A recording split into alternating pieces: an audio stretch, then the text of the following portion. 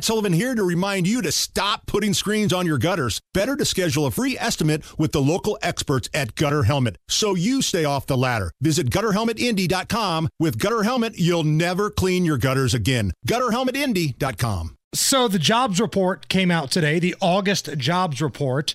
187,000 jobs created for the month of August.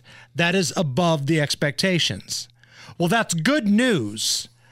But, and there's always a but here, this is a continuing pattern from the Biden administration. Revisions also came out, and the June and July revisions, June, the number was off by 80,000, and July, the number was off by 30,000. Oh, well, that's 110,000 jobs that they were wrong about, Nige. That's a big-ass revision. You think so? That's a big number. And I don't think the feds, they're trying to cool off the job market so they can stop raising interest rates. I don't, look, man, if Biden is going out on another, and I heard it at the top of the hour, you know, he's doing a big song and dance about how the economy's great, everything's good, but dude, everything from gas prices to prices at McDonald's to used cars to grocery bills, everything is higher. And those prices, I don't believe, are ever going to come back down. I paid $18 for 2 10-piece chicken nuggets and 2 fries for my kids when my wife was out of town after softball game on Wednesday. $18. I mean, look, my wife and I are on a budget, but we're lucky enough that we do okay, and it's dual income. I swear to God, somebody that's working 9 to 5, paycheck to paycheck, can't afford to go to McDonald's. It's insane.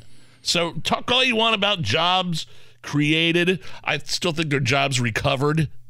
There's a difference between jobs recovered from COVID and brand new jobs created. And by the way, look who's creating the jobs. I believe 8 of the top 10 states on job recovery are led by Republican governors. But I want to go back to the revisions because places like MSNBC and CNN, they go out of their way. Look at this jobs number. What a great jobs report from Joe Biden. Oh, by the way, they were off by 110,000 the last couple of months. So imagine you're asked to go to the store, Nige. Your lovely bride, Lindsay, says, Nige, I need you to go to the store and get some toilet paper for the family.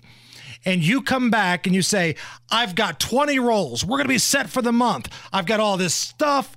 And in real reality, you only have 1 roll. That's not good.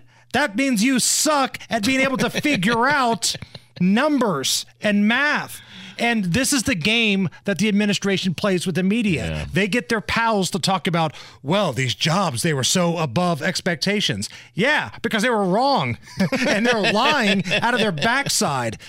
Being off 110,000 is pretty important. Now, I'm curious to see how many of these news agencies actually report on that. How much are groceries up now? I mean, groceries are up 20% since Biden took office. 20% in general. I mean, I was paying $7 a pound for a lunch meat. Now it's 14.